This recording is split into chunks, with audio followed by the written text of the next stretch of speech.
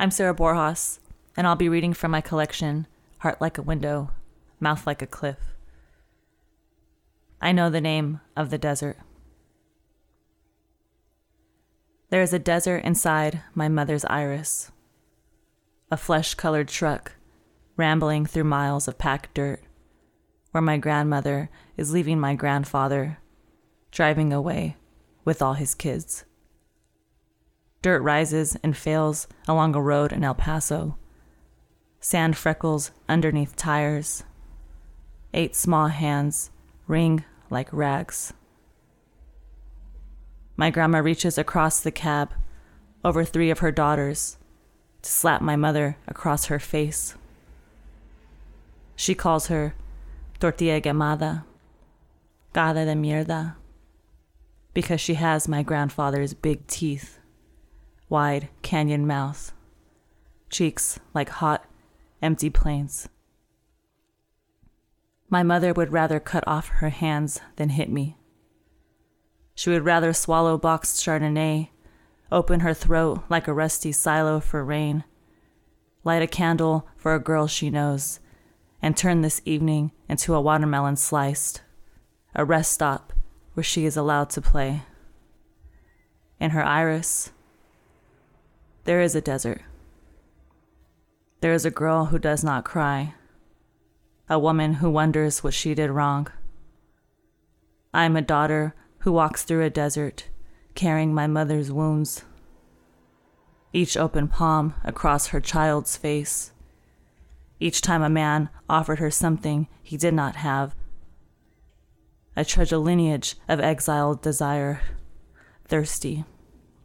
I love my mother by drinking her cheap wine with her.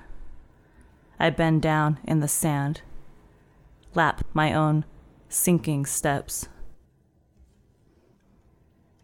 Imagined variation of order.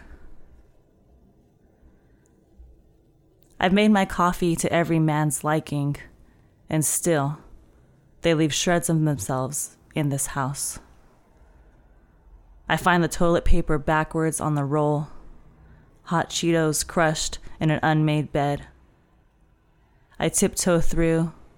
I count the half-empty glasses of water on the counter, little hairs stuck on the bathroom floor. I flirt with men at Old Dubliner over a glass of foggy beer, and they ignore what I say. I am the house. My breath is breeze like dewars, slapping the shutters around. The wasted cups, the sheets covered in crumbs, the hair apostrophing my days, clutter I cannot overlook. I flap like a field mouse caught underneath the trap. My parents, the blueprint Chicanismo proposed to me. I am their chore list.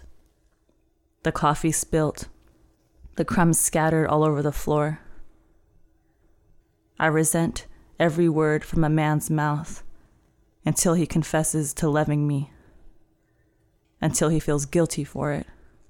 I open the door to each room, hoping the floor is swept, the window is whole, expecting to find a man on his knees, adoring me as I put countless cups away.